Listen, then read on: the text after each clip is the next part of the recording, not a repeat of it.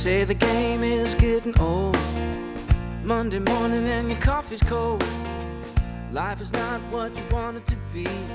Hello, everyone, and welcome to A New Direction. My name is Jay Izzo, and holy cow, we did it today. Wow, man, happy Veterans Day. Holy cow. Let me tell you something, ladies and gentlemen. Today's show, it doesn't get any better than this, man. I'm going to tell you right now, guess who we brought back? Friend of the show, Major Jason Van Camp. His book, Deliberate Discomfort. Oh, and we're going to make you uncomfortable today. Yeah, I'm telling you, this is what it's all about. Folks, come on. Listen, you know what? You got to get out of your comfort zone. We don't get better when all we do is we stay real comfortable with where we're at. No, if you want to be better, if you want to take life and you want to challenge it and you want to become the best that you can possibly be, you have got to be uncomfortable, and you've got to do it on purpose. Oh, man, and Jason's with us, and he is awesome. And, the book, 4 times I've read this book. Oh, man, the book just gets better. I needed a kick in the tail. He gave me one again. And he's going to give you some too. Listen, tell your friends. I'm telling you, the book is fantastic. He's going to be fantastic. But before we get to him, that's what we do every week. And you know what that is, right? I walk you through your training in the 4 areas of your life. And what do you mean, Jay? Look, Jason has said it, and this is the reason he inspired. I actually told him he inspired this. Him and Tom Satterley, who was on the show from Delta Force. You know what? The truth of the matter is, we're only as good as our training. Because he's going to talk about that, we don't rise to the occasion, right? Everybody thinks, oh man, you could step it up. Man, you know what? You fall back to how well you trained. And we are 4-part people. We are physical people, mental people, emotional people, and spiritual people. All right. And the fact of the matter is, if we're in this weird time, right? Whatever you want to call it, pandemic or whatever your term is. Okay. Here's the thing. You know what? You're starting to see, how great people's training is in those 4 areas of their life. People are falling apart, folks. But that doesn't mean that you can't be training right now to improve yourself. So on a scale of 1 to 10, we're going to walk through these 4 areas. Scale of 1 to 10, 1 being miserable, that's how my training's going. 10, my training is outstanding, it can't get any better. I want to know, how is your training going in these areas? So we're going to look at the first area. First area is physical, right? And what do I mean by physical? Well, the first thing I want to know is, first of all, exercise. How well are you eating? Are you eating the right things, putting the right stuff into your body? Are you drinking enough water? Are you getting enough sleep? Right? Are you doing those types of things to help your body physically? On a scale of 1 to 10, how would you say that training is going? And then you have 2 questions to ask yourself. The first question is, why is my training the way it is? And then secondly, what am I going to do to improve it right now? What can I do to improve my training? Here's an idea. Why don't you be listening to this show? I'll tell you what you do. Get out of your chair. Okay, if you're sitting in your car, don't do this. But if you're in a chair, why don't you put your earbuds in, okay? And why don't you just go for a walk? Take the dog, if you got a dog. Take the cat. I don't care. Do something, right? Do you have a carbonated beverage in front of you? I want you to put the lid back on. I want you to throw it in a trash can. I want you to find a bottle of water. Those are things you could do right now, right? Are you sitting in a fast food line because you're in too much of a hurry and you've got to eat something? I want you to get out of the fast food line. I know you've paid for I don't care. Get out. Find something else that's healthier. Okay. Those are things that you can do, right? Those are things you could do right now. All right. So whatever that number is, right? I'm not trying to get you, if you're a 3, it's okay. I'm not trying to get you to a 10 today. I just want to get you a 3.5, right? Second number, the mental number, right? And how's your mental training? And what do I mean by mental training? The whole idea of training is that you're an active participant in whatever that piece is. So if it's mental, what are you doing actively to increase your mental ability? What does that look like? Okay, so what that looks like is, what are you doing to enhance your wisdom? What are you doing to enhance what you do? What are you reading? What are you an active participant in trying to grow your mind in knowledge and understanding? I know that Jason actually is a really big fan of the Roman Empire. He's a huge fan of it, by the way. Right? I mean, it's something he studies. And you go, well, how does that help you? Well, you know what? You learn a lot in history. It expands our mind. Right? Right? And so what are you doing? Right? Don't be a mental loafer. Right? It didn't say meat loafer, mental loafer, because that's what we do. You know what? We mentally loaf. What we do is we let things come at us, and they kind of tell us this is what we should think. And so we go, okay, I'll think that. No, be an active participant. Read outside of the things that you would normally read. Move the fiction. Get into some nonfiction. Grow. Take up an instrument. Learn a foreign language. All those things grow. Right? So on a scale of 1 to 10, how would you rate yourself in your training? And then same 2 questions. Why and what are you going to do about it? All right, so you got 2 numbers. Third number is the emotional number. Right? How do you emotionally train? Every day we emotionally train. I'm in emotional training. Right? For some of you are really, really elated about the election results. Some of you are not. Because the country's 50-50, I can tell you, half of you who listen to the show are really excited, and half of you who listen to the show are really not all that excited. You know what? You're in emotional training. Because if you're the winner, you better not gloat. And if you're the loser, you know what? You're going to have to move on. That's just the emotional part of it. That's your training. Well, how can I do that? Well, you have to make a choice. That's what you have to. You have to make a choice. You can choose your emotions. Did not say it was easy. Trust me, I struggle with it too at times. But you have to make a choice. Great place to start is gratitude. Want to change your attitude? Start with gratitude. Really is. It's a great choice. Right? The other part of the emotional piece is not only controlling your emotions, but it's also being able to tap into the emotions of other people. And I suggest that you get yourself an emotional wheel so that you can have a whole different variety of emotions. Because you know what? We're not just angry. Anger comes in a whole bunch of different levels. We're not just happy. Happy comes in a whole bunch of different levels. We're not just sad. Sad comes in a whole bunch of different levels. The better your vocabulary, the better that you can identify the emotion, the better that you identify the emotion, it is easier for you to control that emotion and understand the emotions of others. Just Google up emotion wheel. You're going to see thousands of emotions out there that you probably haven't tapped into. So how would you say your emotional training is going? Right? Scale of 1 to 10. Right? And then same 2 questions. Why and what are you going to do about to change it? And then finally, the 4th area is the spiritual area. And I know a bunch of people out there are going, God, I'm not spiritual. I don't believe in spiritual things. You do. Because if you remove the physical, the mental, and the emotional, anything that's left is spiritual. On a spiritual level. And here's the other thing, right? And some of you have heard me say this.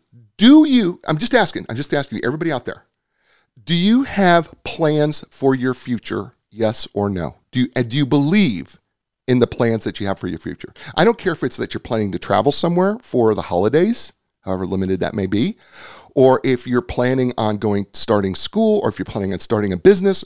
Do you have plans? Yes or no? Just answer that question. If your answer is yes, you're spiritual. And you go, well, why is that? Because they haven't happened yet, and yet you believe they will. That's called faith. That's called faith. Which means that you're spiritual. You believe that things are going to happen that haven't happened. Well, I've got plans. Well, you made plans. That means that they haven't happened yet, have they? It's spiritual.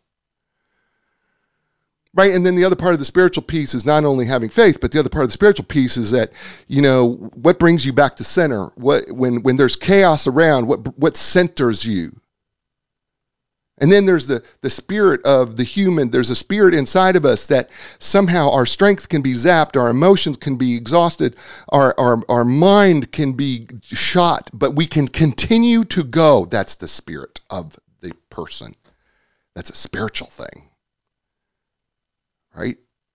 There's a will inside there that we can't explain. Right? I don't know what brings you back to center. I don't know what brings you back to joy in the midst of chaos, whether that's God or meditation or nature or whatever it may be for you. But here's the question. How's the training going and how's it working out? And if it's not working out, do you need to change something? And as my good friend, Major Jason Van Camp, has said to me, and I've kind of changed it a little bit, and I will say it again, being spiritual is not going to church and thinking about fishing. Being spiritual is going fishing and thinking about God. There it is. So those are your 4 areas. Think of those 4 areas like the legs of a chair, right? And if the legs of the chair are kind of off center and they're not equal, guess what happens, right? You're going to have bad posture. Bad posture over the time creates all sorts of problems. If the chair is too low, you're not going to sit at the right table. And, speaking of someone who's got his world all together, his name is Jason Van Camp. He was born in Washington, D.C. and raised across the Potomac River in Springfield, Virginia. 1995, Jason was accepted to the United States Military Academy at West Point. While at West Point, he played linebacker for the Army Black Knights football team. He received the prestigious Central Lefke Award for Excellence in Foreign Languages.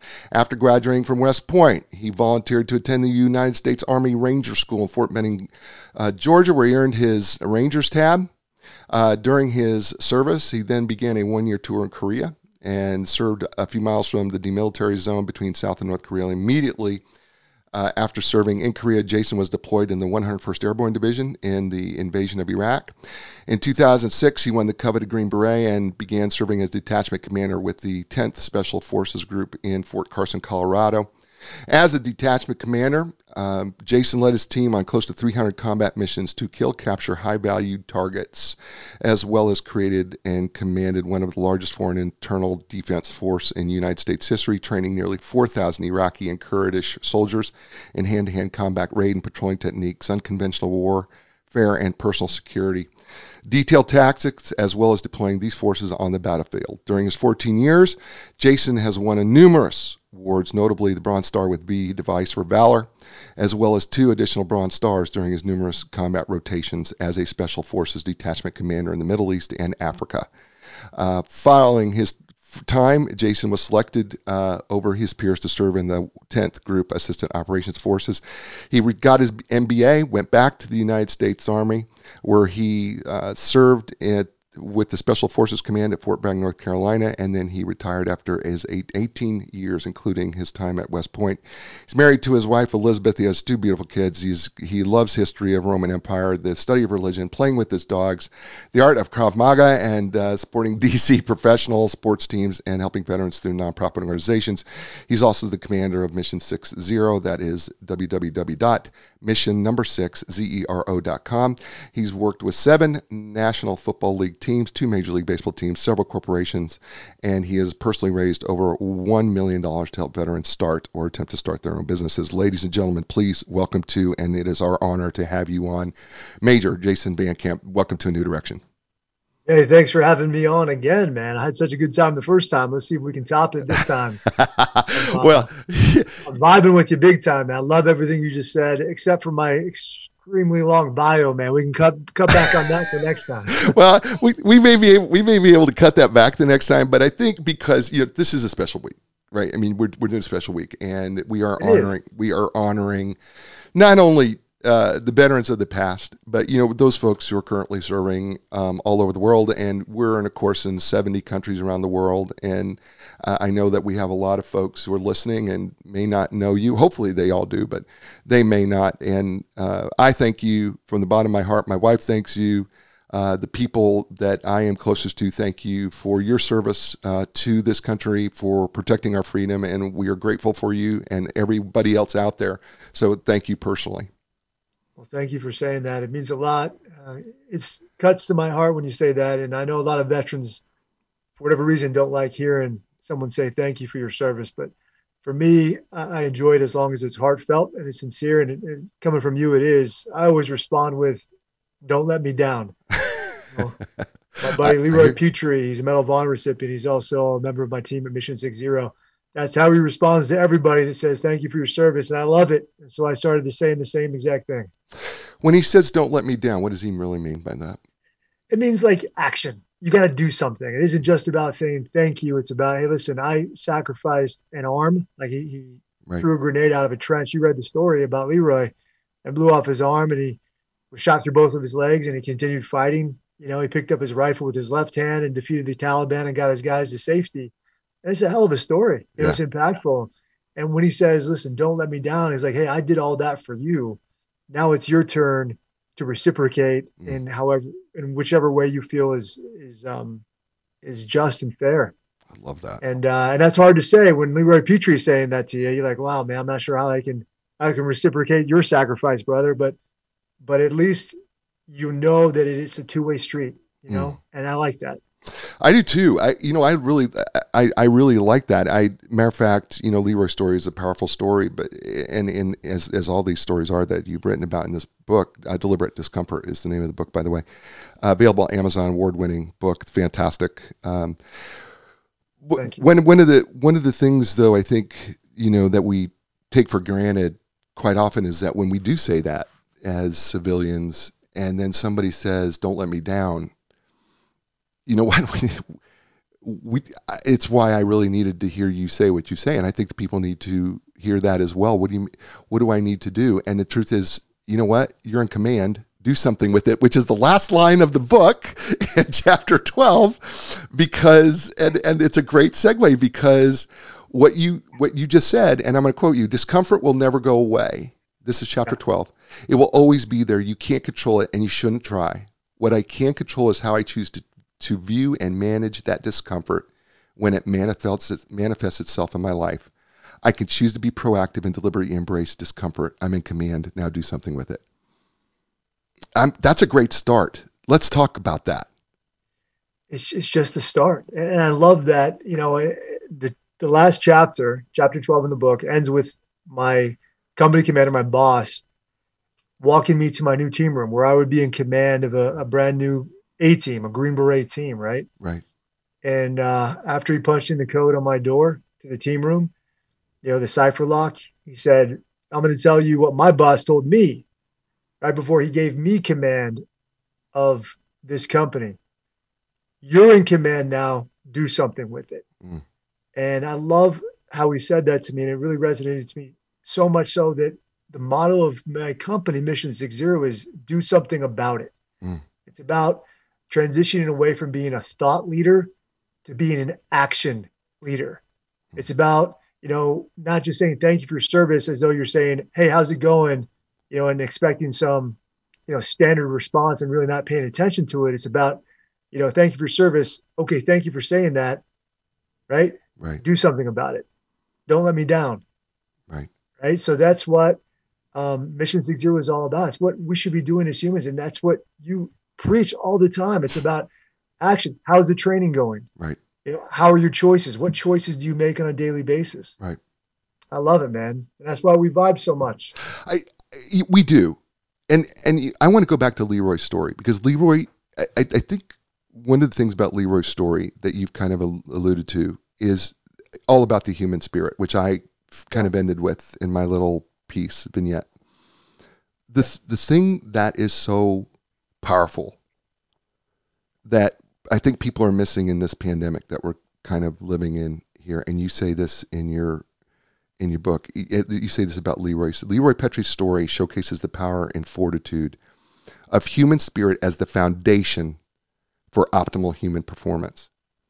And I think we neglect this aspect of our lives. I think the physical is easy. I think, the mental is easy. I think the emotional is easy.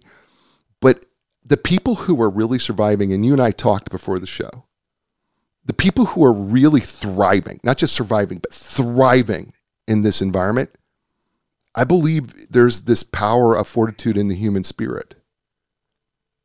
What's your thoughts? I couldn't agree more. I mean, that's what we talk about in Leroy's chapter. It's about tapping into that power that we all have, power of the spirit. Mm. And when you do that, you kind of sharpen your focus and your determination, and you're able to access your body's untapped potential. And you can achieve truly, I say in the book, truly superhuman feats. It's unbelievable what you can accomplish if you're spiritually attuned. Mm. The way that I look at that is knowing first and foremost who you are. Who are you as a person? What do you believe in? Right.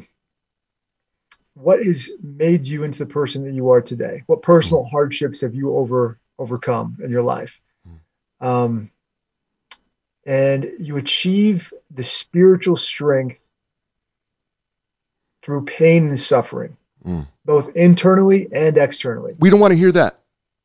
You don't want to hear that. You don't want to hear that it's uncomfortable. You want life to be easy, but you can't find true achievement and progress through ease and comfort. You can only find it through hardship and difficulty. And that's where it's refined, Right. My friend Mike Moon, we talk about this in the book as well. In that specific chapter, he says that comfort is the enemy of achievement. Yeah. So he purposely, throughout his entire life, whatever was uncomfortable, whatever was difficult for him personally, he chose that path, and it led him to, basically completely refining the processes at Procter and Gamble, where he was at, to selling Behringer wines for over $1 billion. Later in his life, the guy's an incredibly accomplished businessman, and we can learn a lot from his example.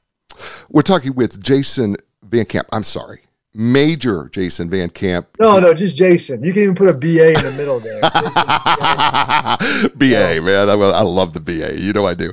It's Jason. not Dad's name. It doesn't mean bad or anything like that. But I think it's humorous. Most people think it is. And that's fine. I do. I love it though, man. The book's called Deliberate Discomfort. You're listening to him here on A New Direction. Hey, folks, you know what? New Direction has two great sponsors. One of the sponsors that we have, and we love them, is Epic Physical Therapy. I was just over to their main office. They're off of Falls of News Road. Got to tell you something. They have an amazing facility, but better than their facility is the amazing people that they have. And here's the thing. As I was walking in there, I saw people who had just been recovering from a surgery or an injury, and some people were suffering everyday aches and pains and were stretching out and things like that. And some people were professional athletes, and here they were literally professional athletes were getting worked on at Epic Physical Therapy. And here's why. It's because the therapists at Epic Physical Therapy create custom treatment programs tailored to you, right? It's not PT in a box. They look at who you are, and then they customize that for you. Look, with their experience in rehabbing young athletes to elite professionals, they really do understand the need to treat the entire body as a functional whole, not just your symptoms or your injury. So when you're ready for epic relief, epic recovery, and epic results, look no further. Go to Epic Physical Therapy. That's epicpt.com, EPICPT.com. And our longtime sponsor, Linda Craft and Team Realtors. You know what? She helps people all over the world. How does she do that from Raleigh, North Carolina? It's because she's been in business for 35 years. And you know what? She owns her own company. It's not part of a national brand, and she has created relationships all over the world with the best experts, regardless of what company they're from. That's how she helps people around the world. Yeah, I guess you could say she's a world leader, right? Here's the thing. She understands the power of relationship. She understands that your home is really about the relationships that you have in it. You don't remember the price of your grandmother's home, but you sure remember all those memories, don't you? And you know what? That's what Linda understood. Yeah, she's going to get you the best price. Yeah, she's going to reduce the stress and the whole thing, but it's about the relationship that you have, and she wants to treat your home exactly the way you want it treated, which is why she's been in business for 35 years and at the very top of her game. So when you're ready to sell your home or buy your home, you know what? Go with what the customers say is the legend of customer service. Go with Linda Craft and Team Realtors. You can learn more by going to lindacraft.com. That's LINDACRAFT.com.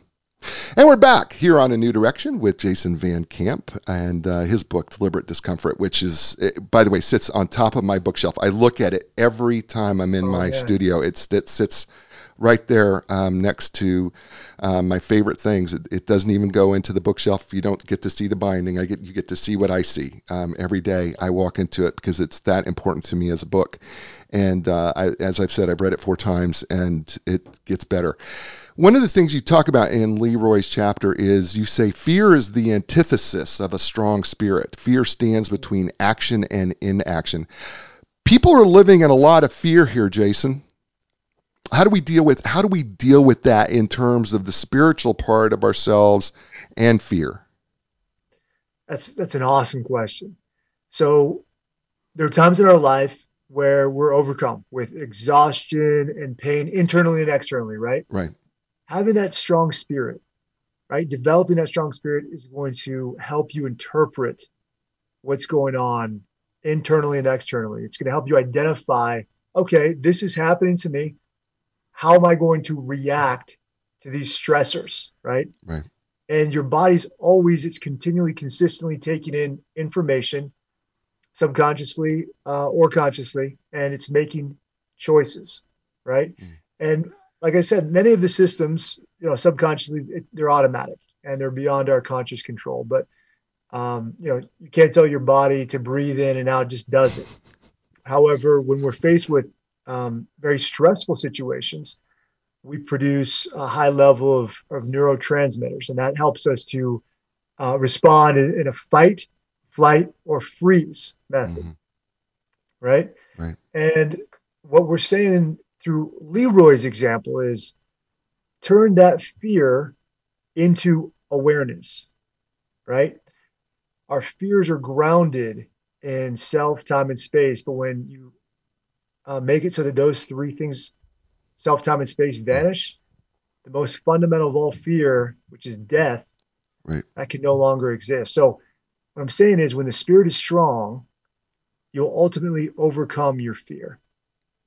Does Mm. that make sense? Yeah, it does.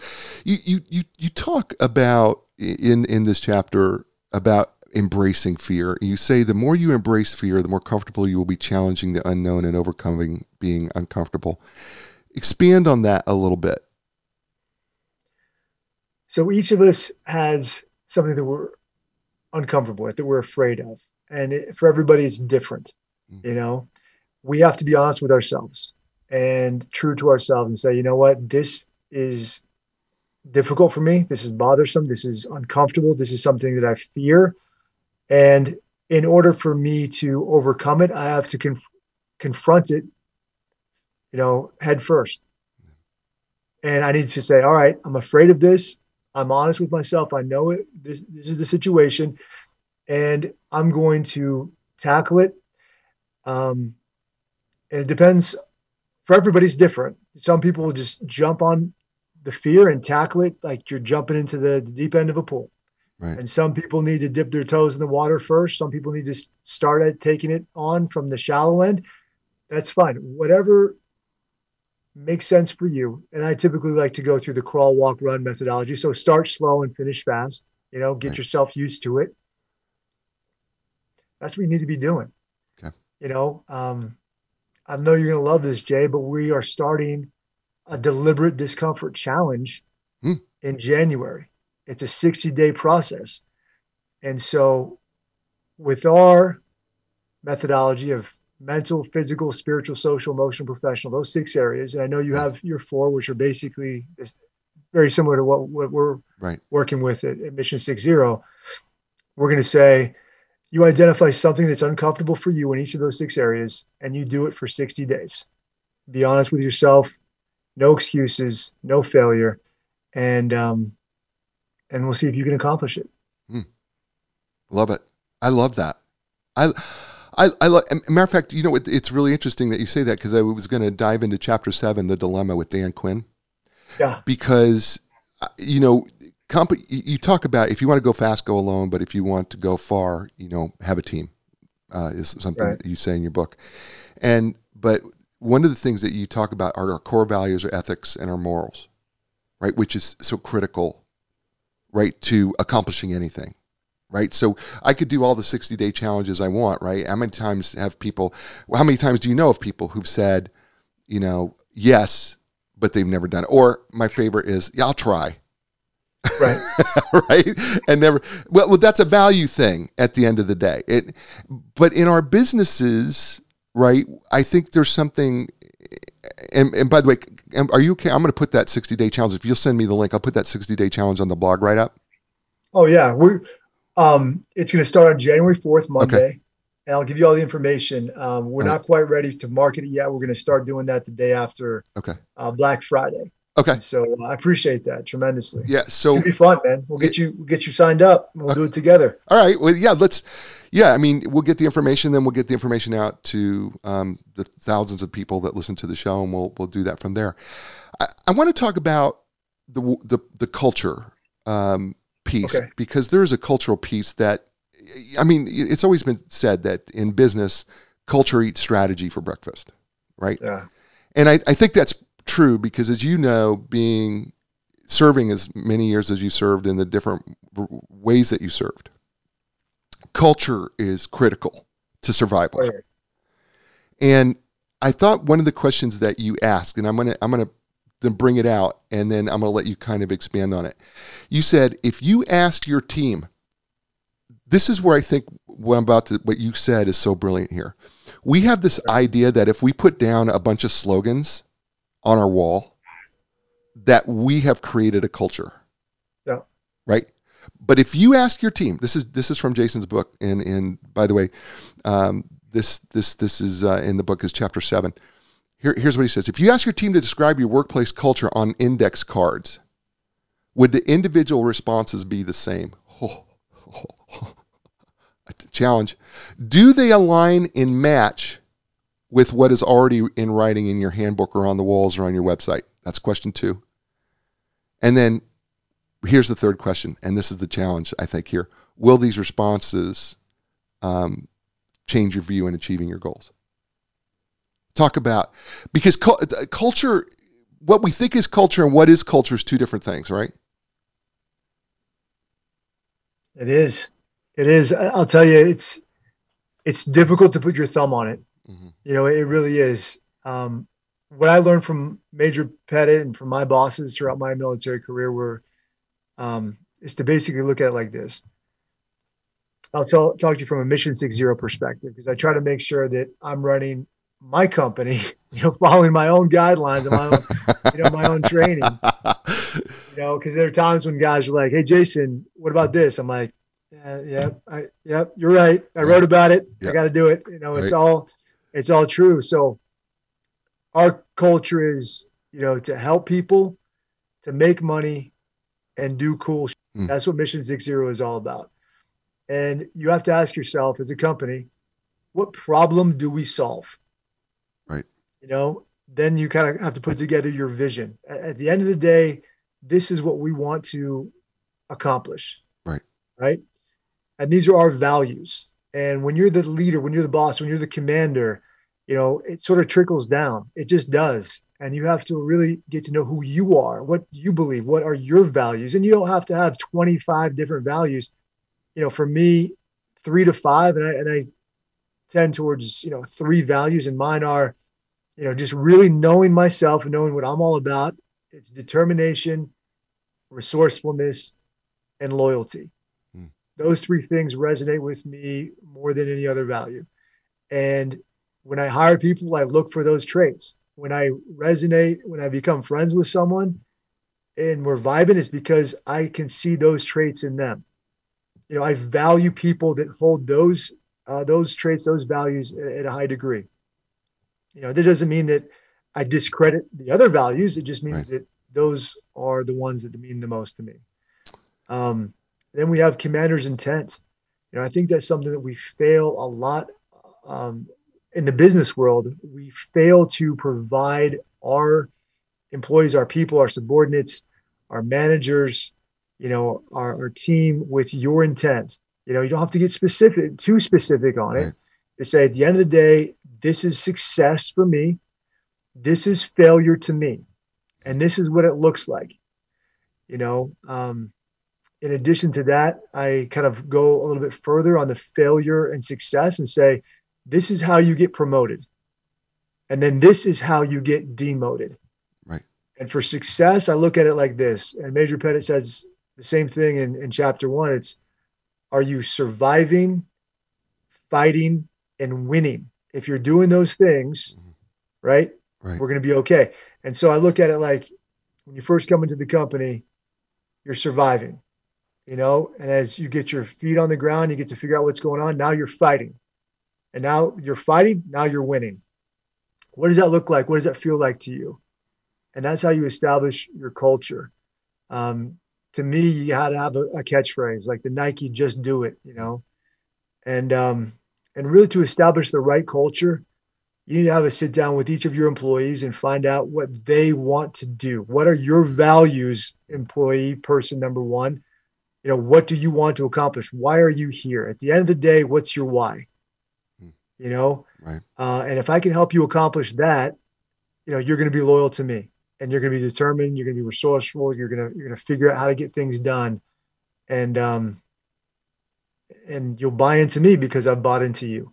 And that's how I believe you really establish that culture.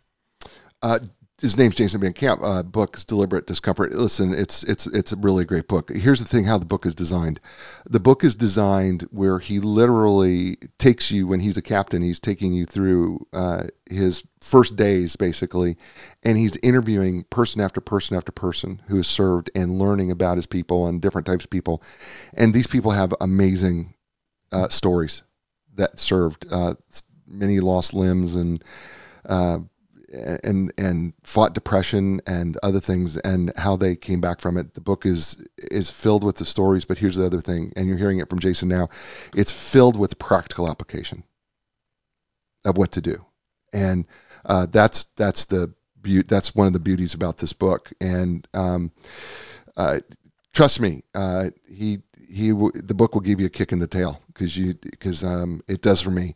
I want to get to the Dragonov Rusty Wit chapter Sure. 6, and I want to talk Okay. about that because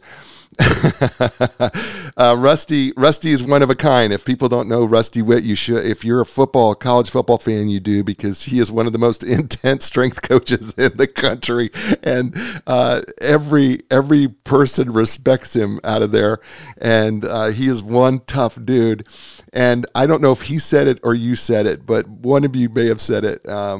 When you're in the suck, you need to be prepared. Preparation does not start the day out. It starts now. We don't rise to the occasion. We rise to the level of our training. So what, Jason? Hey, if you ever been in the military, the truer words have been spoken, and you heard that probably a lot. You know, I couldn't agree with you more. Thanks for all the positive feedback from the book as well, and I'm so happy to be on the show. Um, what does success look like? How do you qualify? How do you quantify it? That is, Right, you know, to me, success is defined as happiness. right, And happiness, at least for me, true happiness is from serving other people. right, And so you don't rise to the occasion, you fall to the level of your training. right, You know, that's just how it is. And so when you're in the military, you're only as good as your training, and you're only as good as what you're going to tolerate as a commander. If you tolerate um, people being late to meetings, if you tolerate sloppiness, if you tolerate um, bad shots, on the range, well, guess what? You just bought all that stuff as a commander, right, right? And in chapter 3, we talk about it with Matt Cheney, and it goes something like this. We don't practice until we get it right. We practice until right, we can't get it wrong. right. And that's the mindset that we had in the special forces, in our company. This is true though. The level of our training is true. I think being a parent. Oh yeah. Right. I mean, I think one of the things that I think about, and of course my son is older now, but as a parent, what we don't correct, we accept Yes. as a parent. And I think there is a danger because we love our kids, and but the truth of the matter is, we're actually doing a disservice to them. Right, and the same is true in the military. We're actually doing a disservice to the team if we don't correct along the way. Do I got that wrong, or am I kind of in the right ballpark anywhere? You're nailing it. You're nailing it. I'll give you another example. My wife and I were walking along there's a river trail outside of our house, and there was a little kitty, a little baby cat that was abandoned by its mother, and about a month old or so is typically when the mothers abandon their children, Right. and it was just meowing and meowing and meowing. And my wife's heart went out to it. And so she tried to coax it out, and I caught it. And my wife was not a huge animal lover. She's like, let's take it home. It needs to come home, So we take it home and we feed it the milk and we give it food and we love it, and it's starting to grow. And now this cat is the most needy cat you could ever imagine. You know, like this, I'm like this, thinking to myself, I'll put this cat outside. It can kill some mice for me, and we got a big garden. You know, like this cat will be useful. This cat just sits by the sliding glass window when I put it outside and meows all day until we let it in. I mean, it's like, are you kidding me, bro? And it's gotten to the point where we're not letting it in. We're like, you got to figure it out yourself, bud. You Right. know? And Right. so now I go into my office, which is in the basement. The cat walks around to the front lawn and hurls itself into my window well because it knows I'm in my office with the window well, and basically traps itself in the window well and like bangs on the glass on the window and begs me to let it in. And I think to myself, you know, how much better would it have been if we just left that cat where it was? You know, to fend for itself, to get tough, to learn how to hunt, you know, to be a tough cat. You know what I mean? Like we did it an incredible disservice by being kind to it. We weren't being kind, we were being cruel to that thing. Now it doesn't know how to live without us. You know what I mean? And Yes. it's the same thing with ourselves, with life. You know what I mean? It's true, right? We we want to do all these nice things, but niceness does not get us better often. I mean, yes, I mean, look, yes, we should be kind to other people. Yes, Yes. we should, you know, our words should be laced with gentleness and but at the same time, you just can't let people do what they want to do. And you certainly can't let a cat do what it wants to do. And that's what's uncomfortable for me, for us. For sometimes it's like, oh, you want to be kind, you want to be nice, and it breaks your heart to see Right, somebody crying and whining, right. you know. But that's not how tough people are made. That's not how you grow stronger and you become an improved person in life. You know, you need Mhm, to take on those challenges. And like I say in the book, it has to be, you know, voluntarily, intentionally, deliberately mhm. chosen. You know, and Right, you know, oftentimes the choice is placed on you, and you really can't do anything about it. You know, it's not the ideal situation, but it still works. right. If you can choose it yourself, you're going to be okay. You know, Yeah, we're going to get back to that. Folks, it's Jason Van Camp, author, award-winning book, Deliberate Discomfort, and you're listening to him here on A New Direction. Hey, folks, you know what? Our sponsors are awesome. I love our sponsors. Epic Physical Therapy, right? They're a facility, which matter of fact, they've opened even another facility, and they're amazing. They're beautiful. And by the way, man, do they have great people. Their facilities, though, offer the most advanced top of the line equipment. There's the Alter G anti-gravity treadmill. I just saw somebody on their Instagram page, and by the way, follow them on Instagram. It's Epic Physical Therapy. But they were running in the anti-gravity treadmill. No pain. That's pretty cool. Then there's the Normatec compression sleeves. Yeah. If you like are working out and all of a sudden those joint things happen and you put a compression sleeve on, I just want to tell you the pain seems to go away. It's pretty cool. Then there's the Game Ready. And I tell you how it's my favorite, right? Because it's frozen water and compression all at the same time. And man, when that compresses that knee, it's just awesome. Look, they are trained. Not only do they have all this equipment, they've got the people that are trained and certified in the most comprehensive cutting edge treatments available. Blood flow restriction therapy, dry needling. They'll even do the electrodes on the dry needles, and it's great, stimulating the muscle, takes away pain. Oh man, it's awesome. And then cupping, which you've seen the back of the swimmers in the Olympics with the circles on their back where they're manipulating the muscle through the skin. Look, they're fantastic. So when you're ready for your epic relief, epic recovery, and epic results, don't look any further. Go to Epic Physical Therapy. You can learn more by going to epicpt.com. That's EPICPT.com. And Linda Craft and Team Realtors. You know what? For 35 years, they have stayed at the top of their game. And how have they done that? How do you stay at the top of the real estate game for 35 years? Through all the different changes, through all the different rates, through all the different, recessions. I mean, how do you do? Well, I'll tell you how you do it. She does it by creating relationships. That's how she does it. She's authentic. She's an authentic human being who creates authentic relationships because people are important. Matter of fact, they're the most important thing. And she recognized that from day one. and she wanted to serve people the best that she could with an industry that she happens to love. And she loves real estate. And the best way to do that was to match those things together. Serve others, right? Build relationships, maintain relationships, right? And, do what you love to do.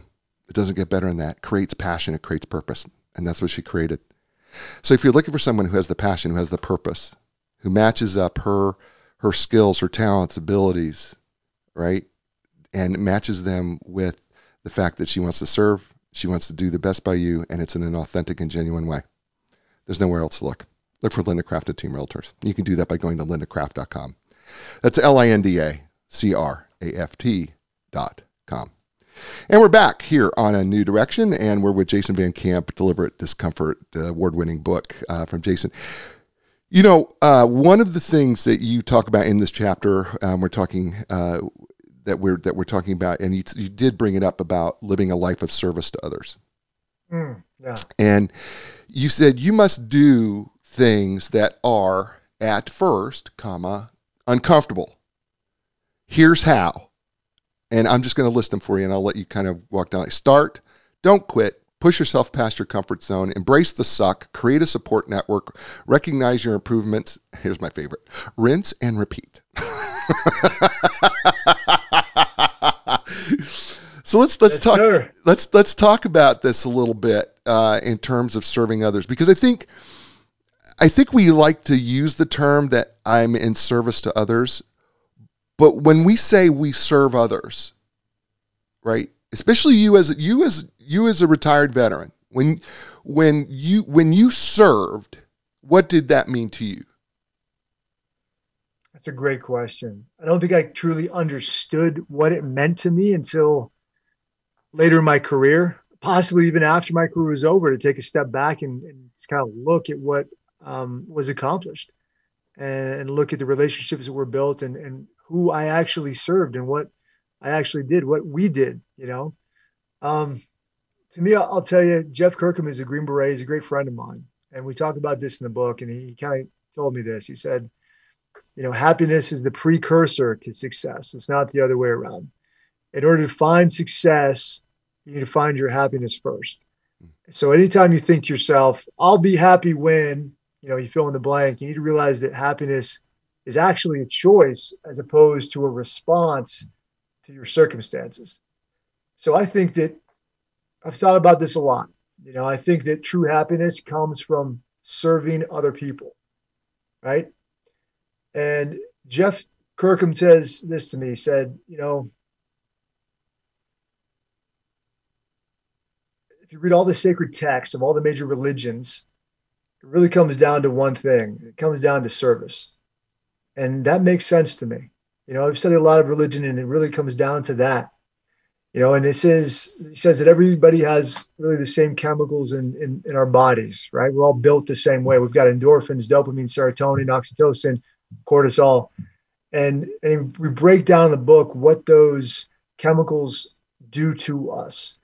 And when you have optimal dopamine, serotonin, and oxytocin together, right, that trifecta of happiness, those three chemicals are interacting with each other at an optimal level when you're serving other people, So how do you become happy? You don't make it a goal. You don't make it a goal to say, I want to be happy. Because the more you chase it, the less you'll find it. And Viktor Frankl writes in Man's Search for Meaning, which is a brilliant book. You got to read this. And this is one of my favorite quotes. And I pulled it up right here, and I want to read it. He says, don't aim at success. The more you aim at it and make it a target, the more you're going to miss it. For success, like happiness, cannot be pursued. It must ensue, and it only does so as the unintended side effect of one's personal dedication to a cause greater than oneself, or as the byproduct of one's surrender to a person other than oneself. Happiness must happen, and the same holds for success. You have to let it happen by not caring about it. I want you to listen to what your conscience commands you to do and go on to carry it to the best of your knowledge. Then you will live to see that in the long run, Success will follow you precisely because you had forgotten to think about it. Man, that's almost counterintuitive, It is. but it's beautiful and it makes sense and it's It does. true. It is. If you apply that practice in your life, you'll find how much happier you become. And I couldn't swear more by that. There's a lot of power, spiritual power in this chapter. Yeah, well, I think there's an action in there too that that that is so powerful because you know what?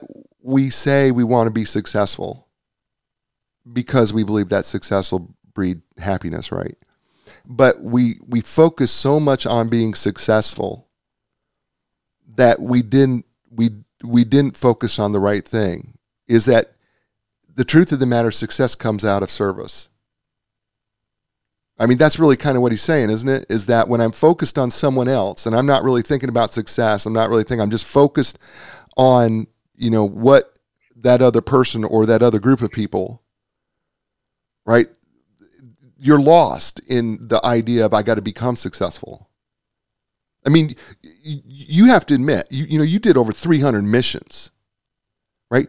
I mean, did you, I mean, when you do these missions, right? It's not where you go in and go, okay, we're going to be successful, right? I think you're just trying to serve whoever you're serving, aren't you? What it comes down to, and you figure that out. I don't know if everybody feels that way when you first start, Right, but through experience, you learn that that's true.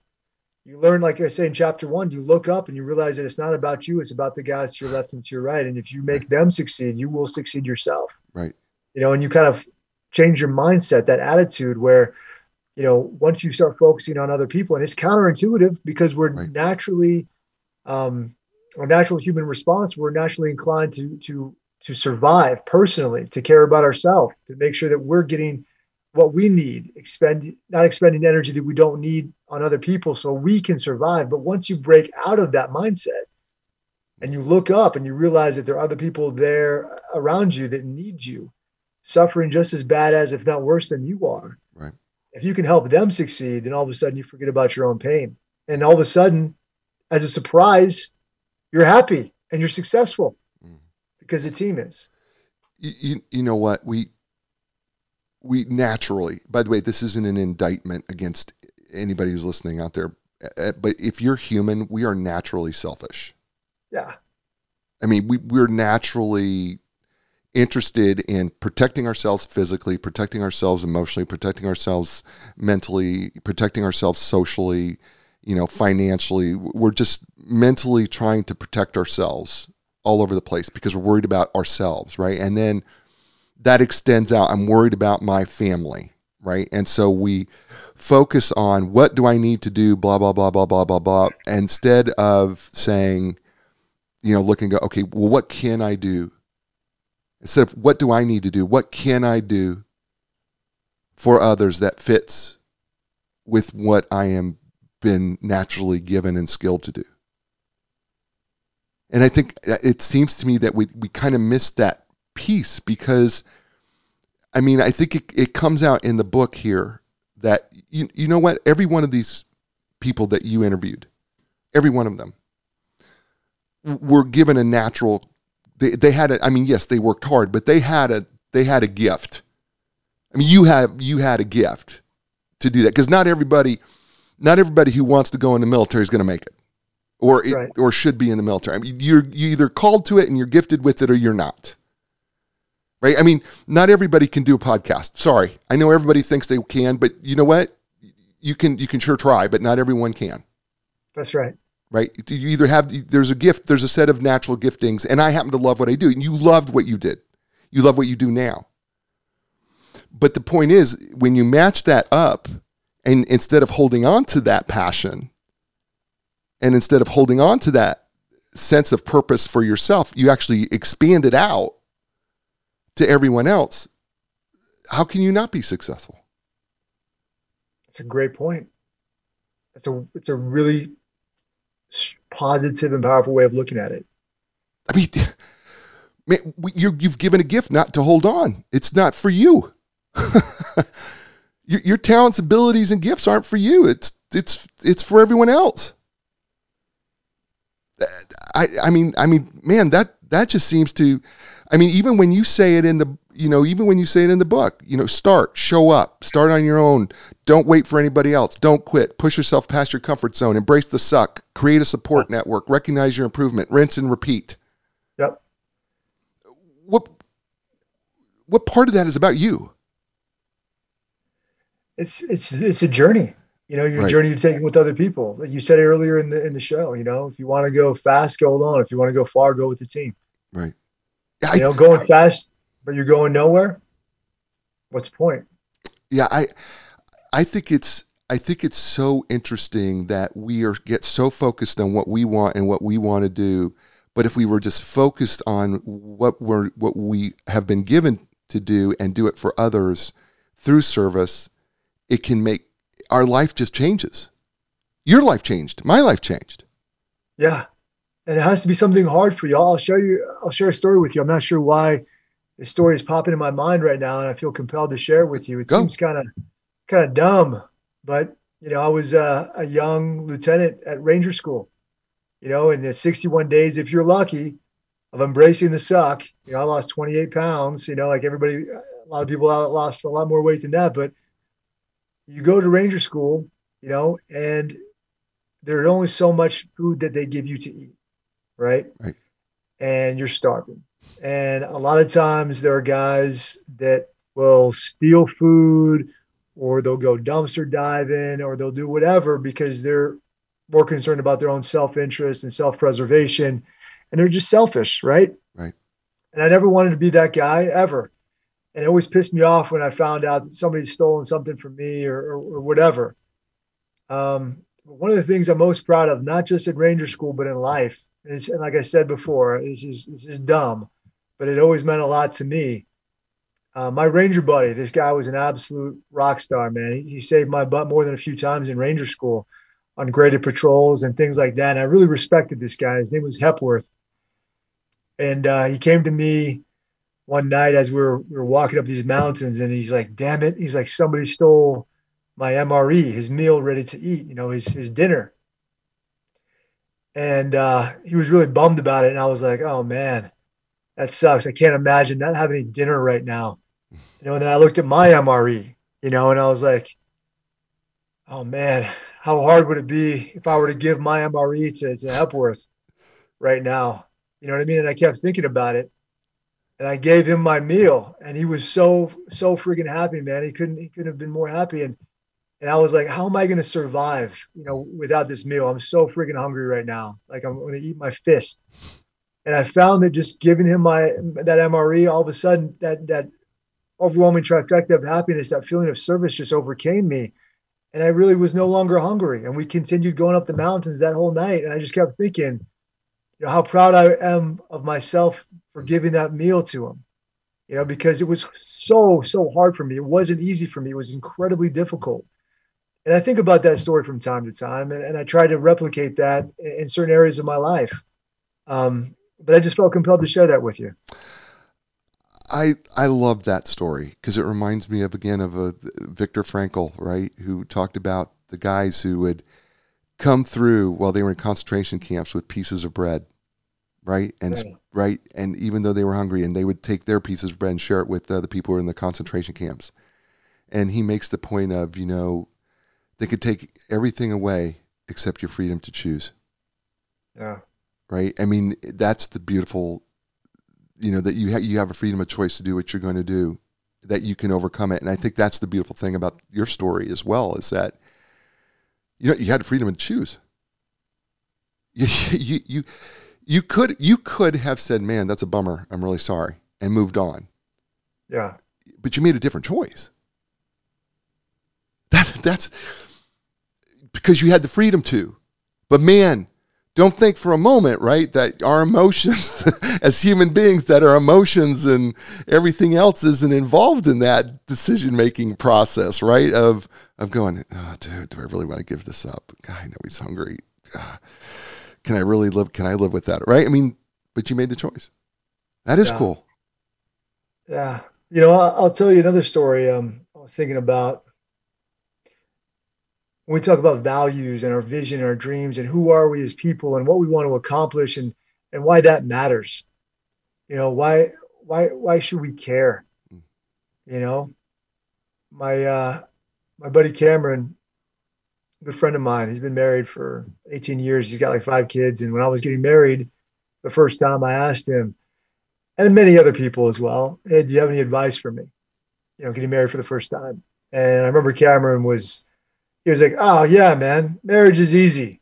Let me tell you a few things. He told me some pointers, and I took them to heart. And flash forward 5 years later, um, last year around this time, as a matter of fact, we were having lunch and he was just looking terrible, just really depressed, and something was, really bothering him, and he was just out of sorts. And, I said, hey man, what's going on? Anything you want to get off your chest, And he's like, down and out, and he's like, I'm getting a divorce, man. And I was like, wow, dude, I'm shocked. Like, what are you talking about? I thought you guys had a perfect marriage and everything was going great and you guys were making money. And he's like, no, man. He says, I'm actually pretty devastated. I didn't see it coming. Well, what happened, if you don't mind me asking? And he was very blunt and vulnerable with me. He said, I came home a few days ago, parked my truck, walked inside. My wife was in the kitchen, and all the kids were kind of in and around the kitchen, the living room, watching TV, playing, whatever. And I asked her what was for dinner, and she looked at me and she said, very matter of factly, I'm leaving you. I want a divorce. And he thought she was joking at first. He's like, what are you talking about? And she's like, no, I'm serious. It's over. And I'm leaving you. And I'm leaving right now. And she started walking towards the door. And she had her bags packed. And he noticed that her luggage was by the door. And he started to panic. And he started to say, I'll do anything. I'll go to counseling. I'll work on the marriage. I'll change. Whatever you need, just stay, please. Like, let's have a discussion. Let's talk about this. And she said, no, like, I've made up my mind. I've actually been cheating on you for the last year. And I'm going to move in with this guy. He's actually my soulmate. And you have fun with the kids, and I'm out. And he was even more shocked, and he followed her to the car, and please, I'll do anything, just stay, just stay. And he basically walked in front of the car to prevent her from leaving. And she just said, Cameron, I'll give you one shot, one chance. If you can tell me what my vision is, what my dream is, what I've always wanted to do with my life, if you can tell me what that is, I'll stay with you. And he just looked at her. He shrugged his shoulders and he said, I don't know. And he got out of her way and she drove off. And that was the end of his marriage. And it comes down to what we talked about before. It's about knowing the other person, having those conversations. What can I do to help you accomplish your vision and your dream? It's not about you, it's about the other person, right? And not just in marriage, knowing what your spouse wants to accomplish, what their dream is or vision is. It's also about your employees as well, your people, the people you work with. If you can help them accomplish their dreams, they're going to help you accomplish yours. And that's really how, like I talk about, you want to get buy-in, you got to give buy-in, and that's how you do it. I usually ask people to give a new direction at the end of the show. You just did it. you just gave people. I went long, man. I'm sorry. You just gave people the new direction, man. That was brilliant. His name is Jason Van Camp, Major Jason Van Camp. The book is Deliberate Discomfort. He just gave you a new direction, folks. If you didn't get it from there, you are not going to get it. I'm just going to tell you right now. Listen, folks, be inspired, because when you're inspired, that means you're going to inspire others. And when they're inspired, that means their in turn will inspire other people, and that will make this world a great place. I'm going to be back here next week with another great guest, another great book, another great show. As I say to you every week, you know what that is. Ciao, everybody. Rest well, Bob.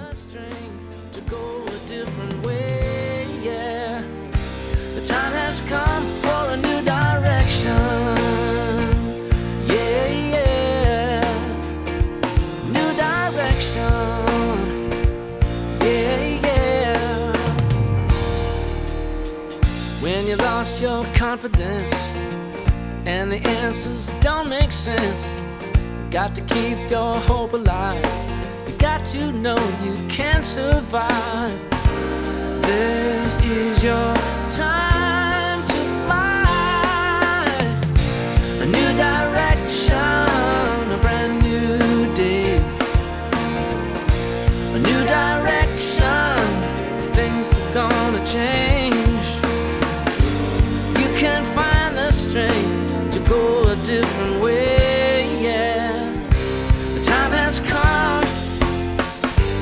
Dreams will take you places you have never been before. Find your passion, find your strength. Don't worry anymore. A new direction